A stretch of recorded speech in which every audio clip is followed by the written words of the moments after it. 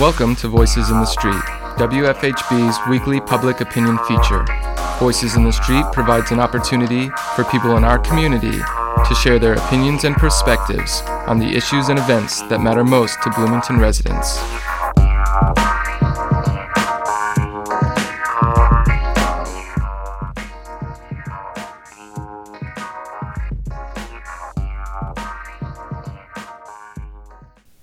This week on Voices in the Street, how did you spend Independence Day? Tuesday's 4th of July holiday boasted splendid weather and the opportunity to watch Bloomington's annual downtown parade. Voices in the Street has asked how you spent Independence Day and if you attended the parade, what you liked most about it. It was good. We came to the parade and went back home, stayed at home the rest of the day. What was the best part about the parade? The popsicles for the kids, because it's so darn hot out. Yeah, brilliant idea. Our neighbors and I got together and set off some fireworks in the parking lot. We live in a condominium community, so we invited the kids out and then we had a cookout. It was a great 4th. We had great weather. We went to the parade here in Bloomington. What was the best part of the parade? Just seeing the families together and enjoying the parade, seeing local businesses in the parade, some of which we've never heard of, so we kind of got to see what was all around Bloomington.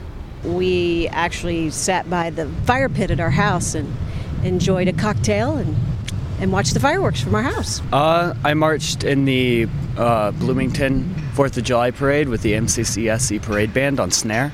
It was pretty hot.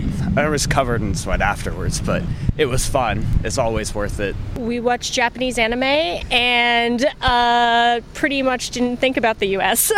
Do fireworks. Yeah, and watch fireworks, right? Mm-hmm. At a friend's house? Mm-hmm. Who was your friends? Brooke and Kate. Brooke and Kate, that's right. I blew off about $150 worth of fireworks.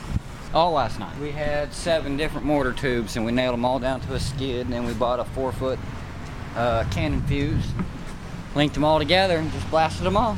I think it was a 3-minute fuse. But anyway, it took 3 minutes to get all 7 mortars off, so it wasn't real fast. But it was fun. Worked in our yard. Yep, and sweated a lot. That was it. We were in Indianapolis. Family cookout. Well, nothing really. I stayed home. Cooked a lot. Ribs, chicken, pork and beans, macaroni. My son was trying to look at the fireworks, but trees are too tall where I live at. I was actually in the parade. I marched with the Reverse Citizens United group. We led OCTI, the Corporate Citizens Sculpture, and I was part of our PowerPoint presentation that led OCTI, and I carried a sign that said, "Dark money is creeping into your life." I also marched in the parade, and I marched with the Unitarian Universalist Church. Nice. And we marched and had fun and sang songs, and it was great.